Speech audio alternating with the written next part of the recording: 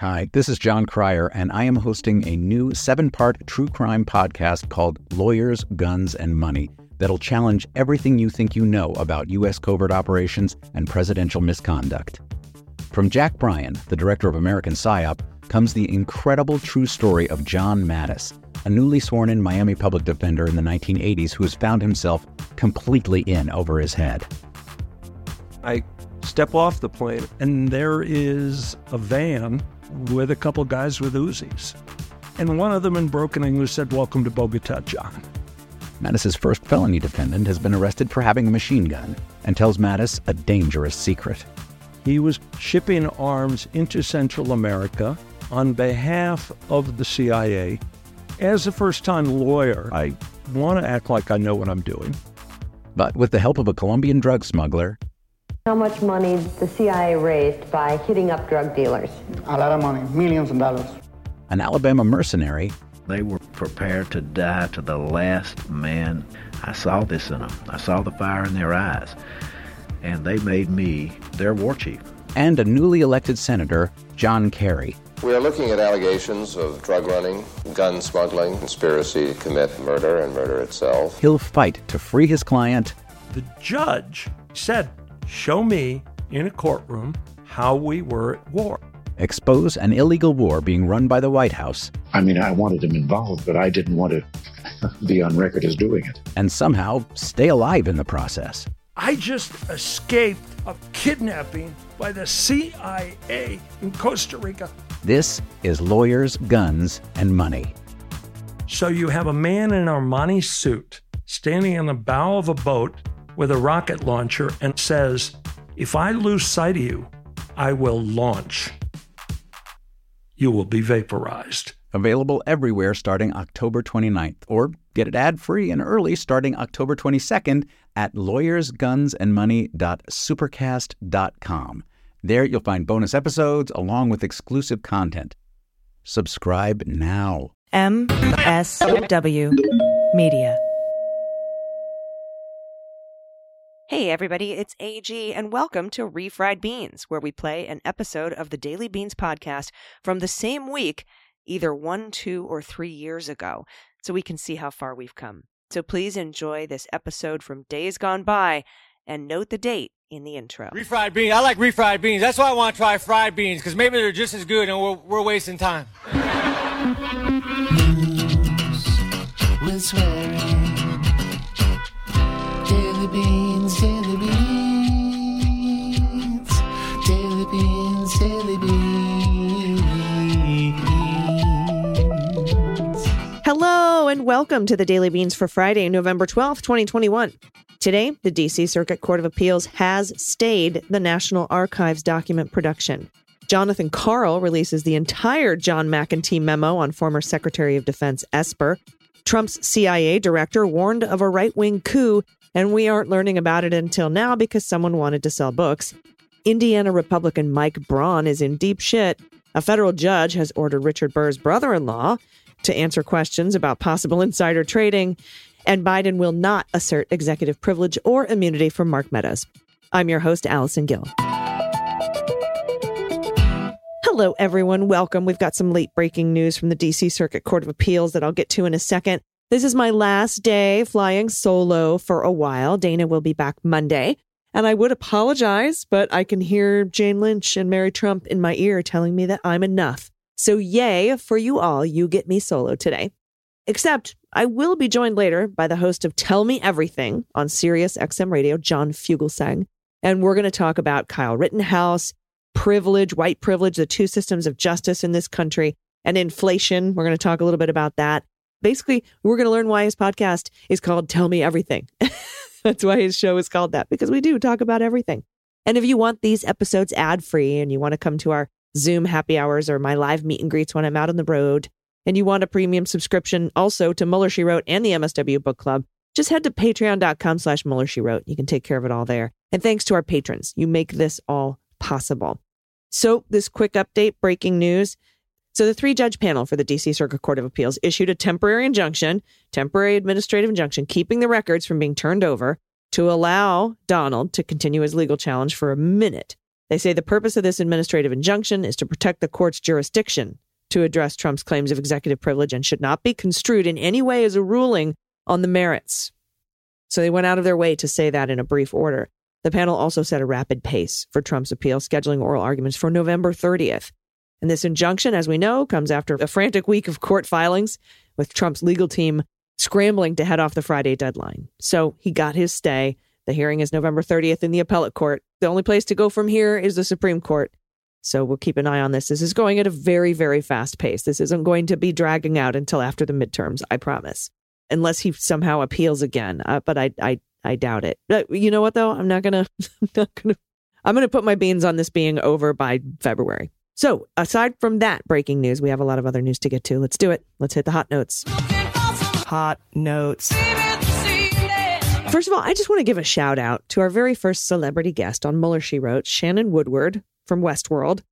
We had her join us for one of our very first episodes of Mueller, She Wrote. She coined the phrase hot notes, making all this possible. Shannon, if you're listening, thank you. Thank you for hot notes.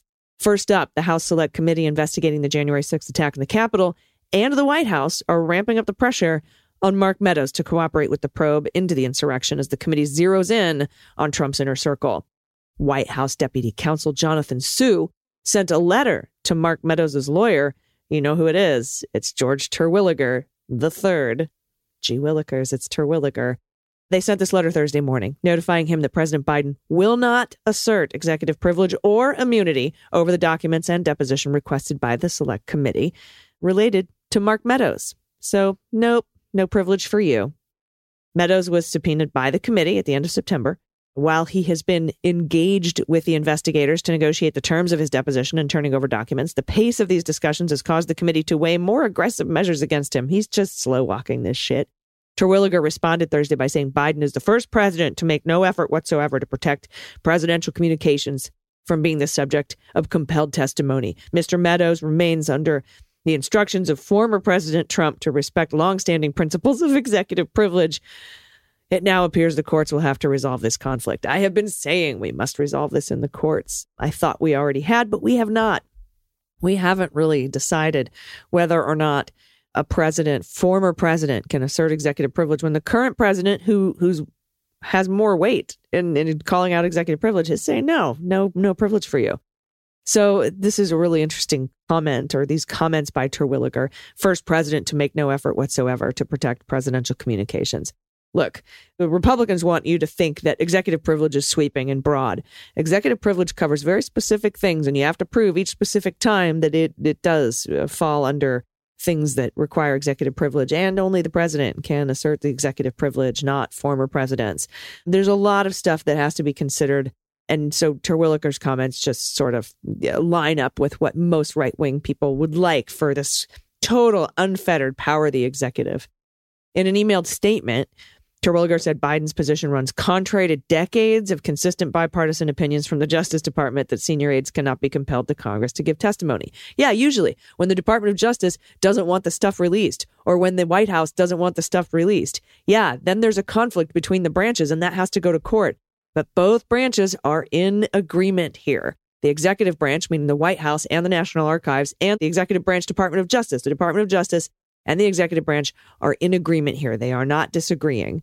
And there isn't like when Trump was in office and the Department of he wanted something and the Department of Justice would disagree. No, everybody's in agreement except for a citizen. Fuck that guy.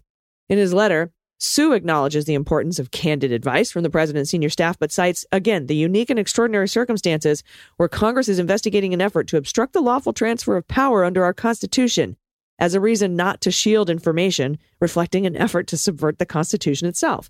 Yeah, like if this were discussions about Stellar Winds, for example, the torture memos, remember? Okay, privileged, deliberative process, stuff like that. This is, you tried to overthrow the government. And I hate to use that example because I don't think that those should be privileged either, those discussions. But I mean, this is, if there is any crime fraud exception to executive privilege, it has to be a coup. Quote, consistent with the President Biden's determination that an assertion of privilege is not justified with respect to testimony and documents relating to these particular subjects, he has determined that he will not assert executive privilege with respect to your client's deposition testimony on these subjects or any documents your client may possess that bear on them. And this is, again, the House lawyer. For the same reasons underlying his decision on executive privilege, President Biden has determined he will not assert immunity to preclude your client from testifying before the Select Committee. Meadows has said he will not comply with a subpoena until a court tells him he has to. And that brings up the legislative purpose ruling that Judge Chutkan made last night that the appellate court stayed today. So we're waiting, maybe, for a while for that to happen. Remember, we had to wait 4 months for the Nixon tapes. So everyone, and this is the Select Committee. This isn't criminal investigation by the Department of Justice, which I think are more important and have more weight. I think the committee is important, but this isn't the end all be all. They can't make arrests. I'm just saying. In other insurrection news, General Mark Milley, as we know, chairman of the Joint Chiefs, received an ominous phone call on election night. And then another warning after Donald Trump fired his Secretary of Defense a few days later.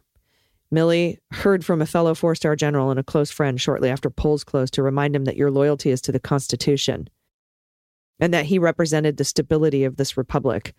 And then Defense Secretary Mike Esper also issued dark warnings of his own until he was abruptly fired 6 days later, according to the new book, I Alone Can Fix It. New book, quote, "We are on the way to a right-wing coup." That was CIA Director Gina Haspel, who was on the phone with Milley after Esper was fired. The firing had been orchestrated by a political appointee in the White House office personnel whose purge of anyone deemed insufficiently loyal to Trump had to be accelerated. And both Milley and Haspel feared they would be next on the chopping block. This appointee, McEntee, by the way, in the tank, quote unquote, which is the military-only chamber famous for deliberations and private discussions, the 7 Joint Chiefs, plus Milley and the vice chairman, quietly and privately began to talk about what their options would be if they had to block an unlawful order from the commander-in-chief. According to a retired general officer who spoke to one of the participants in the tank, the discussions were frank and emotional. They grappled with wide-ranging questions. Not just how to protect the republic should Trump threaten, but also ways to protect the military institution, a goal that didn't always easily mesh with what needed to get done. And speaking of the ouster of Esper at the Pentagon, Jonathan Karl, from ABC, he was the guy who showed up on Colbert and said that Pence was huddled in a parking garage and there were photos from the official taxpayer-funded White House photographer, and Pence blocked their release. But Jonathan Karl has released the entire memo written by John McEntee. I alluded to it in yesterday's Beans, and he was recently subpoenaed by the January 6th committee. Let me read you this memo in its entirety.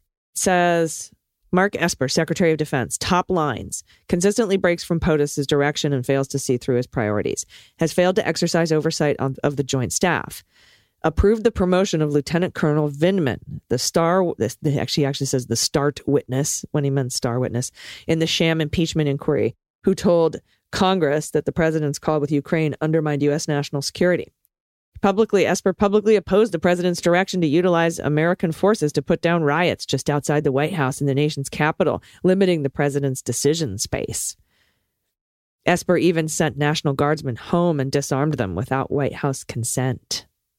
Talking about National Guardsmen being deployed during protests. Esper issued a policy that bars the display of the Confederate flag on military installations after the president supported such displays as freedom of speech. Esper was against the Soleimani strike and subsequently stated he would rule out military attacks on cultural sites in Iran if the conflict escalated. Cultural sites, despite the president wanting to keep that option open. Went so far as to say the U.S. does not have the authority to attack proxy groups in Iran during a public interview. He has focused the department on Russia, directing in last September to sprint at them and to look at every fact of competition with Moscow. This consumed the time of nearly all senior leadership for a month. Esper put the entire office of the secretary through the department-wide reviews that yielded a measly $5 billion that was not allocated elsewhere. The exercise only demoralized politicals and wasted man hours, taking credit for cuts that were already happening. The Joint Staff is running the show as Milley's personality overshadows his civilian boss, Esper. There is a reason he is known as Yesper. Oh, I didn't know that. Esper has been actively pushing for diversity and inclusion, announcing he would stand up a board, and has not done anything to stop the services from pushing out similar initiatives. Wow. He's for diversity and inclusion, and he wants to make that happen. And he's done nothing to stop the services from pushing out. So the Army, Navy, Air Force, Marines, and Guard from pushing out diversity and inclusion. He hasn't stopped that. That's why he needs to be fired. He expressed disinterest in supporting Trump's transgender ban. Did not show support for Trump's decision to issue Directive Type Memorandum 19004, the military trans ban. He stated the issue really hasn't come up. And onto the next page here. And found perspectives of 6 or 7 active duty transgender soldiers' perspectives helpful as he thought through the issue. When he assumed his role, he vowed to be apolitical. He wanted to implement similar policy to his predecessor, Jim Mattis. That's a downside in this memo. And I don't know why this hasn't gotten so much more attention. That the Secretary of Defense, this is why you should fire him, because he vowed to be apolitical. He contradicted the president in SEAL Eddie Gallagher's case. Esper stated the president ordered him to stop SEAL Review Board in the case of Chief Petty Officer Edward Gallagher. Esper publicly stated his preference was to allow the Navy to proceed with the peer review board and deny Gallagher his trident. And he contradicted the reasoning for and disagreed with the president's decision to withdraw troops from Germany because it was a stupid decision. Recommendations: accept resignation letter on 4 November and immediately remove from the building. Designate Chris Miller, director of NCTC, as acting SecDef. Nominate a capable Secretary of Defense, such as Robert O'Brien. That was the plan. And Chris Miller put that memo out, kneecapping law enforcement on the day of January 6th. And finally, let's talk about corrupt and potentially criminal Republican senators. First up is Burr, Richard Burr. A federal judge ordered late Wednesday that the brother-in-law of Richard Burr must submit to an investigative interview with the SEC, Securities and Exchange Commission, regarding an inquiry about whether or not he and his family might have been involved in insider trading. Wednesday's hearing was in response to court filings from October 22nd, accusing Gerald Fouth of failing to comply with subpoena served on May 26th. The subpoena ordered Fouth to provide 3 hours of investigative testimony on June 17th. The commission's court findings said that Fouth's attorneys have not cooperated with the subpoena, citing health issues that might make it difficult for him to sit for long periods of time. The commission's attorneys added that Fouth had no issue doing so during a confirmation hearing when Joe Biden appointed him to the National Mediation Board, and that he has continued to work in that capacity. And a Republican senator faces serious allegations that he illegally loaned his campaign millions of dollars from his company. But the senator in question, Republican Mike Braun of Indiana, says he can't fully answer the government's questions because one of his key staffers vanished. The Daily Beast found him within minutes. Go Daily Beast. On Wednesday morning, the FEC released its audit of Braun's campaign committee, alleging a litany of serious financial reporting errors, as well as millions of dollars in allegedly improper loans Braun used to finance his 2018 bid, including $1.5 million routed from the candidate's former company. However, the campaign claims it cannot fully comply because its former treasurer just vanished, and they haven't been able to locate him in 3 years. But the campaign must not be looking very hard. It took the Daily Beast minutes to identify and locate the man. His mother said in a phone call that she would pass along requests for comments. He's downstairs playing Half-Life, drinking Code Red right now.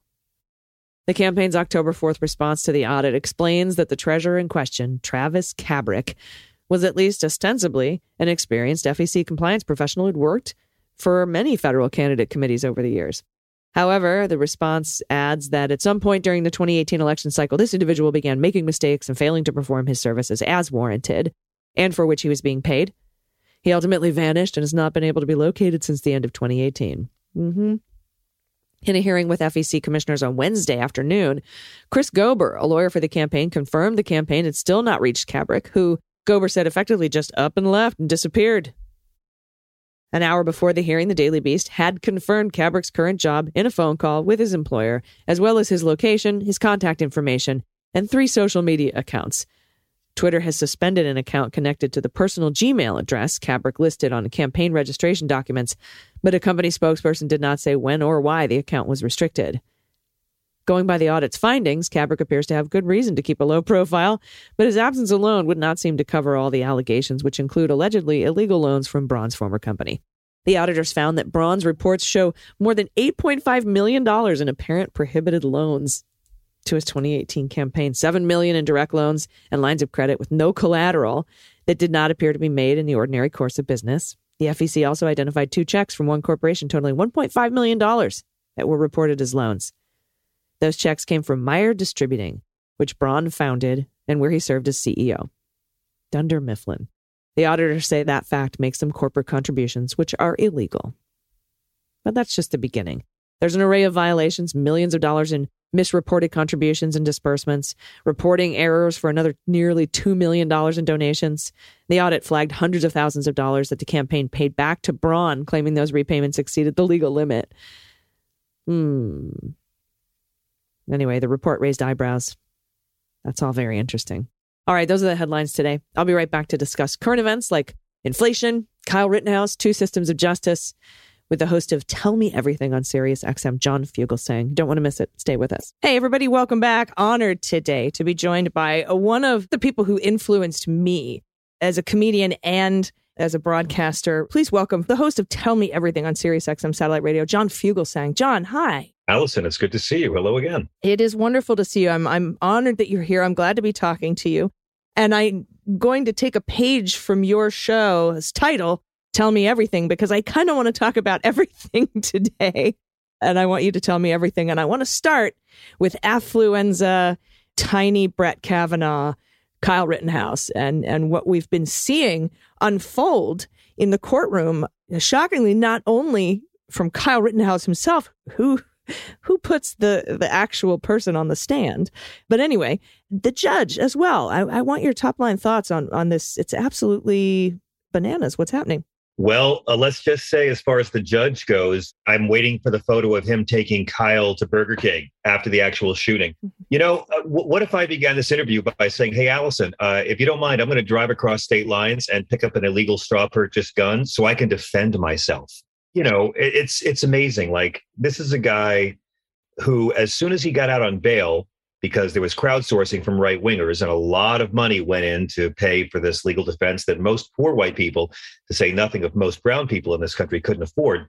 But as soon as he got out on bail, there's this photo of him in a bar drinking and taking selfies wearing a T-shirt with the words free as fuck printed on it. And the judge didn't think the jury should get to know about that shirt. You know the story. He took an illegal gun.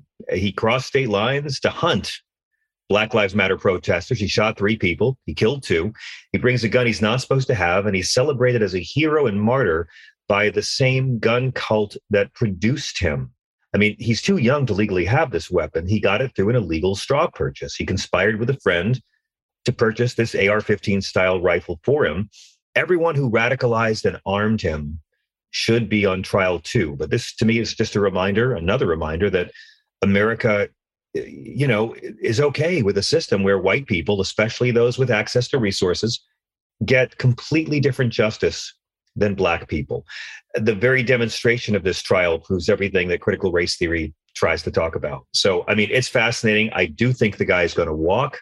I don't think we're going to see. I mean, it's possible the jury will probably think he acted in self-defense in one of the shootings, but possibly not the other 2. But I wouldn't be surprised at all to see this guy just go ahead and walk on it. And, you know, people are saying, oh, it's okay. He cried in the stands because he has PTSD. He has PTSD. I mean, that's like, you know, Jack the Ripper had PTSD from seeing all that blood. I mean, it's just laughable. And the same people who had no problem with George Floyd have no problem with this guy bringing an AR-15 to a Black Lives Matter rally. What could possibly be racist? He shot 2 white people. It's the sort of thing we're used to. And I think that as Caucasians become more of a minority population in the next 2 years, the next 2 decades, we're going to see a lot more of this. Yeah, and I know we talk a lot about the hypothetical had Kyle Rittenhouse been a Black person, what would have gone on in this trial? Well, the first answer is he probably wouldn't have made it to trial. He probably wouldn't be alive. Yeah.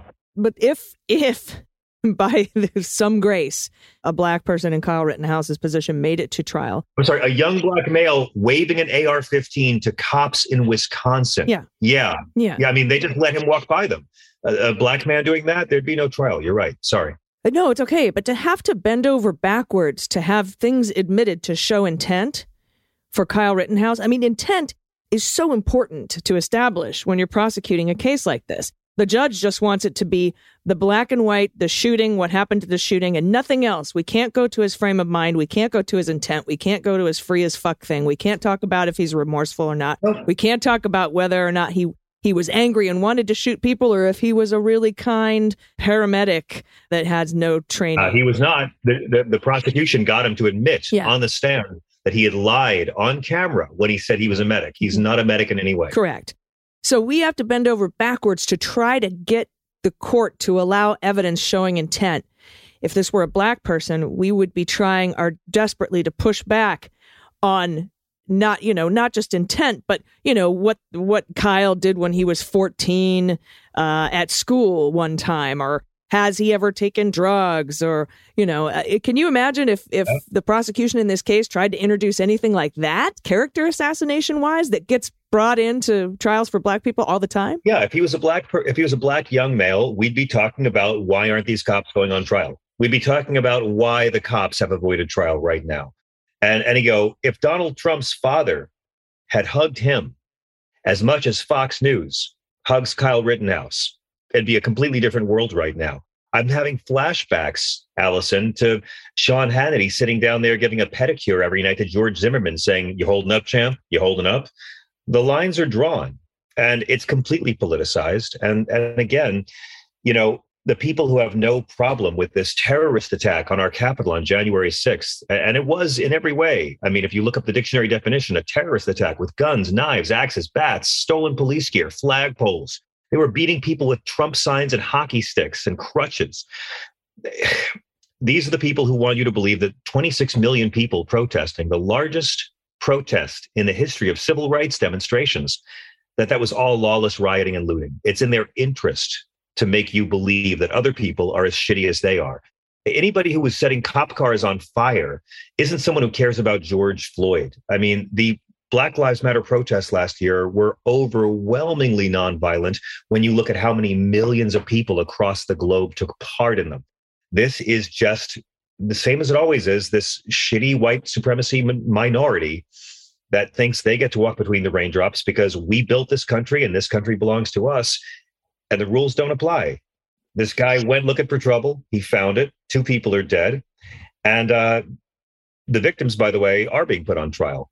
I had a caller last night on my show say this one guy was accused of pedophilia. So it's great that he killed him because, as you know, Kyle Rittenhouse is qualified to be judge, jury, and executioner. I mean, and knew about that, right? He knew. Yeah. Oh, yeah, he knew. And all these people, here's what gets me, right? All these people claim to be Christian. That's the racket. That's what makes me crazy. These are the same people who were defending George Zimmerman, the same people who don't mind a Confederate flag. They never minded racist lies about Obama's birthplace. They don't want white children taught about racism, even as black children experience racism. And they all claim to be Christian. And this is what we're up against in this country. I've never appreciated good white people more than I do now. Yeah, and I think that the messaging is also a problem because if we look at why don't we talk about these protests, the George Floyd protests versus the insurrection, which are 2 completely different things, but let's talk about the percentage of people that were there to people who were arrested. Mm-hmm. Well, yeah. And I think that most of the people who were arrested in the George Floyd protests were actually white supremacists coming in to try to be dickheads. A lot of them were. I mean, a lot of them were. A lot of these so-called Antifas are also just, guys trying to start stuff in their masks because they need to smear the left. We don't have Antifa parties on the left. I only hear about Antifa from the same people I hear about woke and George Soros and Saul Alinsky from, and that's right-wing guys. That's the ones who are talking about it. But I mean, you just nailed it, Allison, because think about the police presence that we saw at the Black Lives Matter marches. Think about how many people went to jail during all of those. I mean, it's not much of a leap to understand that, they're showing why we need critical race theory. The fact that so many white people, armed white people, were able to overrun our Capitol. And at the same time, we saw such a disproportionate police presence at Black Lives Matter. They're proving everything that critical race theory teaches. It's a validation of everything Black Lives Matter was saying. National Guard was at Lafayette Square in 10 seconds flat. We talked about this. They talked about this when they were being questioned early on by the Senate committee that was first looking into the insurrection. Right away. How come it took 5 hours for the fucking National Guard to get there? and the guy, the National Guard guy too, is like, you got me, man. Same process, same things, but we got it in seconds. We got it approved in seconds. They were flying helicopters low over crowds during the George Floyd protests and the Black Lives Matter protests, and that was found to be illegal. They had unmarked cops, vans rolling up on people. Yeah. They had 100 guys standing guard in front of the Lincoln Memorial and in front of the, Supreme Court. Like, and here we are desperately trying to get anyone to come save the day on January 6th. Really? Really? I take a lot of comfort in the fact that there are more good Americans than there are shitty white Americans. I take a lot of comfort in that fact. It's going to be an ugly 25 years, but the next 25 years. But, the people who really don't like minorities are really not liking that they're becoming one. And we're going to see more of this. We kind of knew that was going to happen, too. Like, I remember talking when I was younger, like, Mo, what's going to happen, when the white people are in the minority? These old dudes are going to be, and I don't mean to be ageist and sexist, but generally these older dudes are going to be pissed. And they did some studies and white papers that most of the people who stormed the Capitol are from blue areas. They're men, 86% aged, 35 to 50. And most of them fear the Great Replacement. That's the big problem. They're afraid That's what they're fed. Yeah. I mean, the planet's literally getting hotter, and it's going to drive scarcity of resources. It's going to drive incredible mass migrations. It's going to drive all kinds of natural disasters.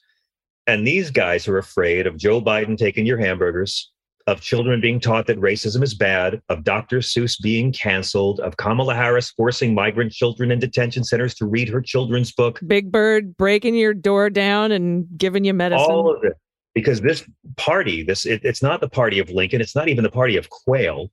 They have nothing to offer non-millionaires. They have nothing to offer non-millionaires except umbrage. Lies and that's fear. What we do. Yeah. Outrage, outrage, outrage, outrage. Only we can protect you from these evil people who want your children taught that racism is bad. And that's all they've got. And that's why these people are so uninformed. It's why they're so hateful and angry. It's why they think it's moral to be hateful to people with different views. Mm-hmm. The worst part about it for me is I believe all that Jesus stuff about how we're supposed to treat each other. So I'm always happy when they call into my show, because I always say, dude, I don't hate you back. Like liberals aren't. It's sort of like the X-Men. They think we're mutants, but we're actually just more evolved. And we're fighting for the people who are afraid of us. I don't want MAGA bros to have decades of student loan debt. I don't want MAGA bros to have to do a GoFundMe to pay for their kids' surgery. I don't want MAGA bros to be up a tree if they have a baby and they and their spouses can't take any paid leave off of work. Like, we're literally fighting for these people. Mm-hmm. And once again, the Democratic Party is just dropping the ball on messaging, because messaging. We're out there fighting for the people who hate us. Yeah. And I've said the exact same thing. I've been like, yeah, you're right, boy. We're coming for you with free health care and child care and pre-K and, Oh, yeah. Ooh, oh, yeah. Medicare should cover vision and dental. Ooh, liberal agenda. I mean, all this stuff, by the way, is incredibly popular, too. That's the thing. Everything we're fighting for, everything that, the most loathed celebrity couple in the world, Manchinima, everything they oppose is hugely popular. You got these two Democrats who are blocking economic reform like it's Donald Trump's arteries. 83% of us want the government to negotiate with drug companies for lower prices. That's 91% of Democrats, 76% of Republicans, 85% of independents. Have you seen the ads, by the way, where it's like a grandma and she's like, don't negotiate and take away my choice on medications. Please don't do it. And then it just says at the end, paid for by pharma. And you're like, okay. Yeah, if we really were a free market economy, we'd have the option of buying cheaper drugs from Canada. We don't. It's always been rigged. It's everything Elizabeth Warren and Bernie Sanders said. We're the only wealthy country in the world without a federal paid leave standard. I had a guy furious at me last night about this. And I was telling him, all of our capitalist allies have this. Only about 21% of us have this. But 82% of Americans think that employees should be able to take paid maternity leave. 83% of us want Medicare to cover hearing and vision and dental, including 76% of Republicans. None of this stuff is controversial at all. But the GOP is so great at messaging. Yeah. That's how the status quo remains the status quo. Keep those white guys angry and pissed off and working 80 hours a week and blaming brown people for their bosses outsourcing their job to China. Yeah. I want to talk a little bit more about money, John, but I have to take a break. Will you stay with me? Okay. Love to. Thanks. Everybody stick around. We'll be right back. Welcome back. We're talking with the host of Tell Me Everything on SiriusXM, John Fugelsang, and we were starting to get into a money talk. And I want to give you my thoughts of what I was hearing when I was driving home from the gym this morning on, I think it was either on CNN, MSNBC, one of the bigs. And they were talking about Biden's big problem, which is inflation. Oh, yeah. Which is inflation. Oh, yeah. And I thought to myself, like, why won't they take a moment to explain why there's inflation? And because the reason there's inflation is because we had a global pandemic. We're coming out of the global pandemic. In America, in the United States, at least, wages are up 5%. Unemployment's down to 4.6%. We have the child tax credit. We have the stuff from the American Rescue Plan. American families have more money to spend, and they are spending more money. Right. And that increases what we call demand in the old Economics 101 supply and demand situation. And when you increase demand, you strain supply, hence our supply chain being problematic. So I'm thinking to myself, you know what, you motherfuckers, you want to fix inflation? We can just take a bunch of money and jobs and wage growth away from the American people. How about that? Let's just do that. We'll put everybody back in the pandemic mode when Trump was in charge. And then we won't have inflation anymore. Won't that be cool? Well, the only thing I disagree with is the reason the media won't explain this is because explaining shit doesn't get clicks. Let's not forget, the media has one bias, and it's towards ratings, eyeballs, clicks, numbers. If hating Donald Trump gets the ratings, great. If hating Joe Biden gets the ratings, great. But they're failing at their jobs because they won't explain why. I mean, inflation's at a 30-year high, and you just nailed it. But it's a global inflation. It's not just America. And the media is playing along with this canard that Joe Biden is somehow causing all this. This is around the world. And the prices of goods and food were already high before Biden's first term began. This is the price we pay for enjoying an impressively robust post-recession recovery. And to all your stats, the Dow just hit 36,000 for the first time last week. When the pandemic hit, we were having about 220,000 unemployment claims per week. When Biden took office in January, it was 900,000 a week. Last week, it's down to 269,000. Unemployment-wise, we're almost back to where we were before this whole thing began. But they don't want to talk about that. Inflation is a much bigger political problem than it is an economic problem. Global food prices are high around the globe. This is not something America's having to deal with alone. And if these right-wing guys didn't want to experience this kind of global inflation as a result of the whole world shutting down, they should have worn a goddamn mask and gotten their shots and done what doctors told them to do. Is that so we could maybe slowly come back as an economy instead of kind of more all at once? Well, why are they pushing all this disinformation, right? And by the way, I love the media, disinformation, demonstrably false, whoppers. Let's just say lies. Yeah. I mean, everyone on Fox News is vaccinated. Ted Cruz was vaccinated before you or anyone listening to you. And there he is attacking a puppet for being pro-vaccination. That's the level we're at right now. Ted Cruz is the Abraham Lincoln of Sarah Palin's. This was all preventable. And, this global shortage of supplies, the Fed's going to raise interest rates to stave off inflation. So more money will head to the U.S. and developing nations will then struggle even more. But these folks don't care about the entire world.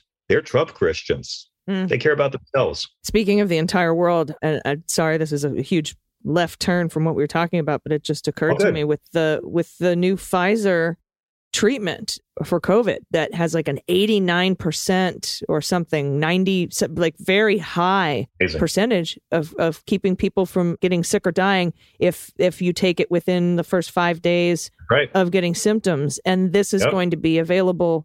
I think that this is how we're going to tackle this globally. I mean, we have sent 80 million, I think, shots out to other places, but I think that this particular drug might actually be our way out of this. And the people who were lying, we all had to learn how to say hydroxychloroquine a year ago. There's so many dumb people There's so many dumb people. We had to learn how to pronounce hydroxychloroquine last year and ivermectin this year. And these people are not cheering this pill that Pfizer has because they want to sacrifice more Americans, the media and the politicians, because this is how fascists operate. Fascists and cults sacrifice you for the leader, and they will do anything they had to do to slow down the Biden recovery, just as they did everything they could do to slow down the Obama recovery. In my lifetime, I've only seen Democrats get elected president after Republicans have fucked everything up. But now the game is the arsonists have to heckle the fire department the whole time. And they are more than willing to sacrifice lives of their own. I mean, my God, look at what's going on in Texas right now. But besides the fact that, it's like, 3-to-1 death rate? The hospitals aren't filled with vaccinated people. The Washington Post just reported that unvaccinated Texans this year were 40 times more likely to die of COVID than those who were fully vaccinated. And still, we have to deal with this because all the vaccinated people are telling the unvaccinated people not to trust their vaccines. Yeah, but if state legislatures can simply decide and turn over the will of the people and put their own slate of electors forward, you don't need voters. They don't need voters, and they've already realized that. I mean, they're literally passing laws in Florida and in Georgia and Texas where if the state legislatures don't like the results of a certain county and think maybe something was up with no evidence, let's throw out all the votes in that county. I mean, why should they sacrifice their voters? They don't need them anymore. Yeah, it's a terrifying thought. Well, John. Yeah, on that note. Yeah. I don't know if I guess we have to end it there, but I'm really grateful for you to come on the show. And thank you for having me on Tell Me Everything on SiriusXM. Anytime. We love having you on. And I got to tell you, you really deserve so much extra praise for having the scoop of the week. I mean, we need to know why Mike Pence and his entire staff's key cards wouldn't work in the Capitol building. Mm-hmm. To me, this speaks to conspiracy, the thing that Mueller couldn't prove. Mm-hmm. This speaks to it, a criminal conspiracy, while this man's life was arguably in danger. So I just can't stop praising you. I mean, we had callers on our show last night talking about your revelations. And I really, really hope the people who are trying to stop us from learning about slavery and segregation can't stop us from learning about January 6th, because they're not really big fans of teaching history. No, they're fans of altering it to suit their purpose. You know what they say? Those who don't learn from history are doomed to watch Ancient Aliens on the History Channel. Hey, don't drag aliens into this, John. Anyway, thank you so much. Again, I've followed your career for a very long time. You've been an inspiration to me, and I really appreciate you coming on the show today. And everyone, please give a listen to Tell Me Everything on SiriusXM. When's it on, John? We're on every evening from 9 to midnight on the East, 6 to 9 on the West Coast. But if you have SiriusXM, listen on the app or on demand every time. Thank you, Pandora Merger. We're a podcast too. And I love doing your show. I love what you do for the world. Thank you so much for your service. Right back at you. Thank you. And happy Veterans Day. We'll talk soon. See you as well. Everybody stick around. We'll be right back with the good news. All right, everybody, welcome back. It's time for the good news. Who likes good news? Everyone? Then good news, everyone.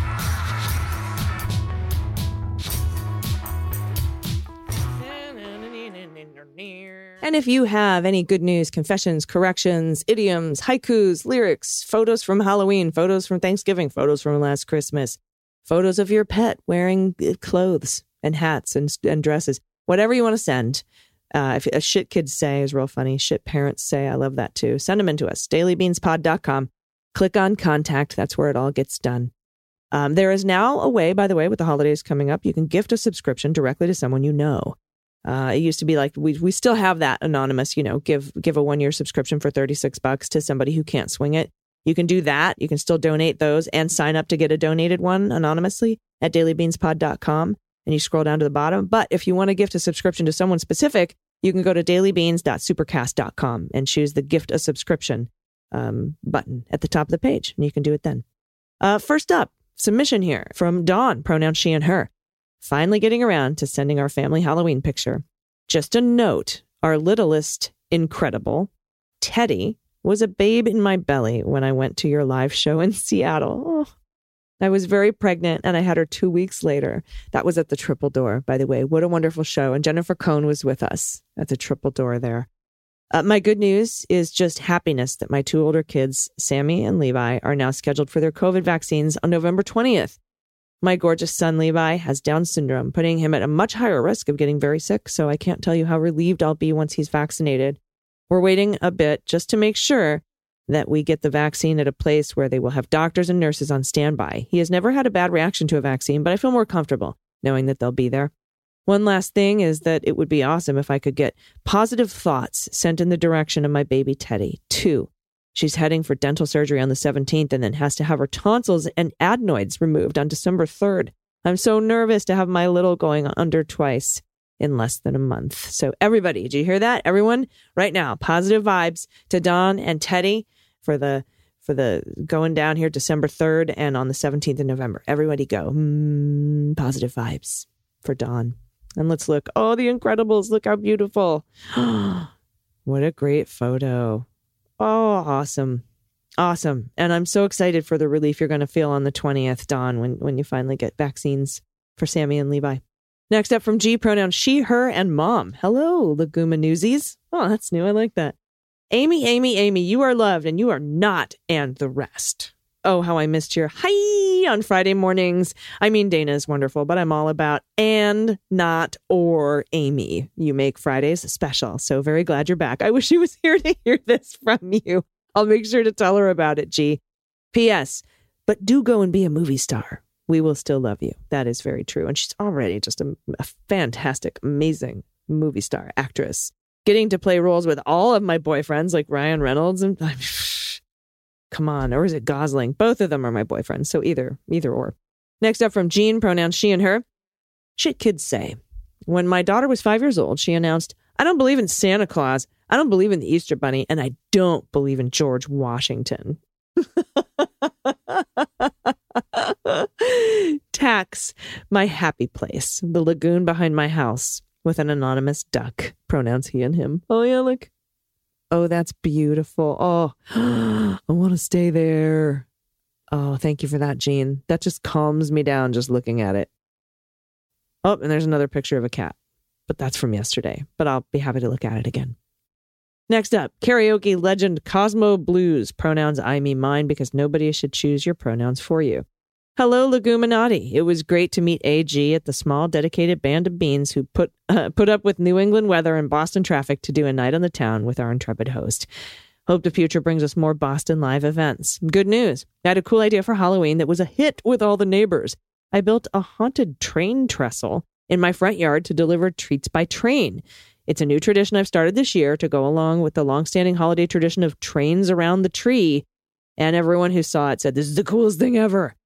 The train and tracks are made from a larger setup I had when I lived in Connecticut and was in storage since I moved to Massachusetts. The trestle itself is mostly do-it-yourself. It took me a few weeks to put together whenever my spare time could coincide with favorable weather. See attached photos. And for pet tax, here's my late little buddy Warren, who despite having left us 2 Halloweens ago is still bringing joy to many, thanks to the magic of the internet, like his namesake, the late Warren Zevon. Here he is with his therapy animal. Thanks for bringing us all together and making my drudge of a job that much more tolerable. I couldn't do it without y'all. Peace. Look at this train. This is so cool. And it delivers candy. And that's COVID friendly. Oh my God, that's so rad. Oh, and look at the baby. Hello. Hi, kitty. Hi, Warren. With his fox. That's a good man-cat face. If Dana were here, I would use this as an example of a man-cat face. And let's see. I think this is our last submission here, finally from Josie, DQ. Hello again, Beans Queens. No, DQ does not stand for Dairy Queen or Drag Queen, but Dressage Queen, of course. After listening to the Beans for the past year, I should have guessed Allison wasn't just an expert in dog breeds. And now that she's invited me to talk horses, I'm going to drive a Mack truck right on through that opening. Yes, my horse Fred, a.k.a. Bullseye, is a Morgan horse. I got it right. Hoo-hoo-hoo. All right, so I can do what the mutt with horses. It's a Morgan horse. He was born and bred in Shazy, New York, and his registered name is H.D. Redford, GCH. GCH means Grand Champion. Ooh. I've owned him since he was 4, and we bought him as a husband horse and companion to my highly strung German Hanoverian Pookie. No, that's not his registered name. Fred is extremely good for my mental health, and Pookie gives me ulcers. Pookie absolutely cannot handle any change of routine, where Fred is your typical good-natured Morgan, who loves food and people and never gets upset about anything except electric fences short-circuiting and flamethrowers being used to burn weeds. He's a multi-world champion in Western dressage, but mostly he's famous for eating one cell phone and one pager. Granted, he did spit them out again. He's also eaten a plastic bag of carrots, and in that case, the plastic bag went all the way through and out the other end. Attached are some more pics of our two big babies. One is Fred dressed up in the circus pony outfit for Halloween. I'm the ringmaster, plus one of us in the Woody and Bullseye costume after a freestyle test. Oh, I love freestyle. Plus Pookie, the fancy warm-blooded being fancy. Thanks for all the great podcasts. The Beans is my morning listen when I pick up horse shit. Ah, yeah, Josie, I had a Morgan barrel racer, and I was like, that looks just like my Morgan. Oh, these are beautiful. Oh, these are wonderful. Oh, one of them's upside down, but that's cool. Look how cool. Thank you for that. I'm so excited that I called the Morgan horse. So lovely. Big babies, too.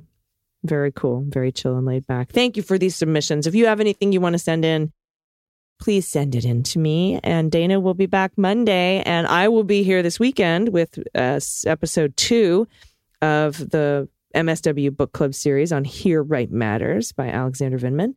And I will also be here Sunday with Muller, She Wrote. So I'm very excited about that. And it's been, on a personal note, it's been a long day. I've been going through, I think I told you all, and I know I talked to John Fugelsang about this a couple days ago, but, with my divorce and fleeing domestic violence, etc., I've been going through finally everything. I want to get everything out of the house that was ours. So I'm keeping everything that was mine before I met him and everything that's mine after he left that I've bought, like my Eames chair.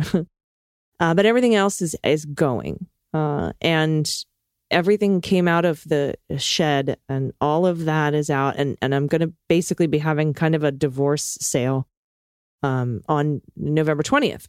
And I'm going to let everyone come in like an open house and pick through whatever you want and take it. And you can leave a donation or take it for free. If you can't afford anything, that's fine. And all the donations that I collect, some of those proceeds are going to go to either Laura's house or some charity for survivors of domestic violence. And I'm very excited to do that. I want to make positive this negative situation. I want to be able to look at an empty spot where a chair I used to love or used to be.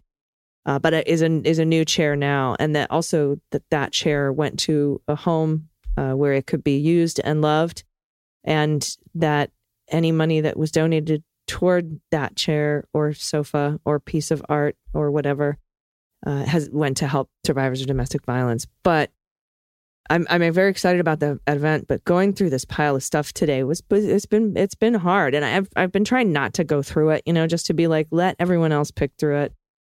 And whatever's left, I'm just going to throw away probably.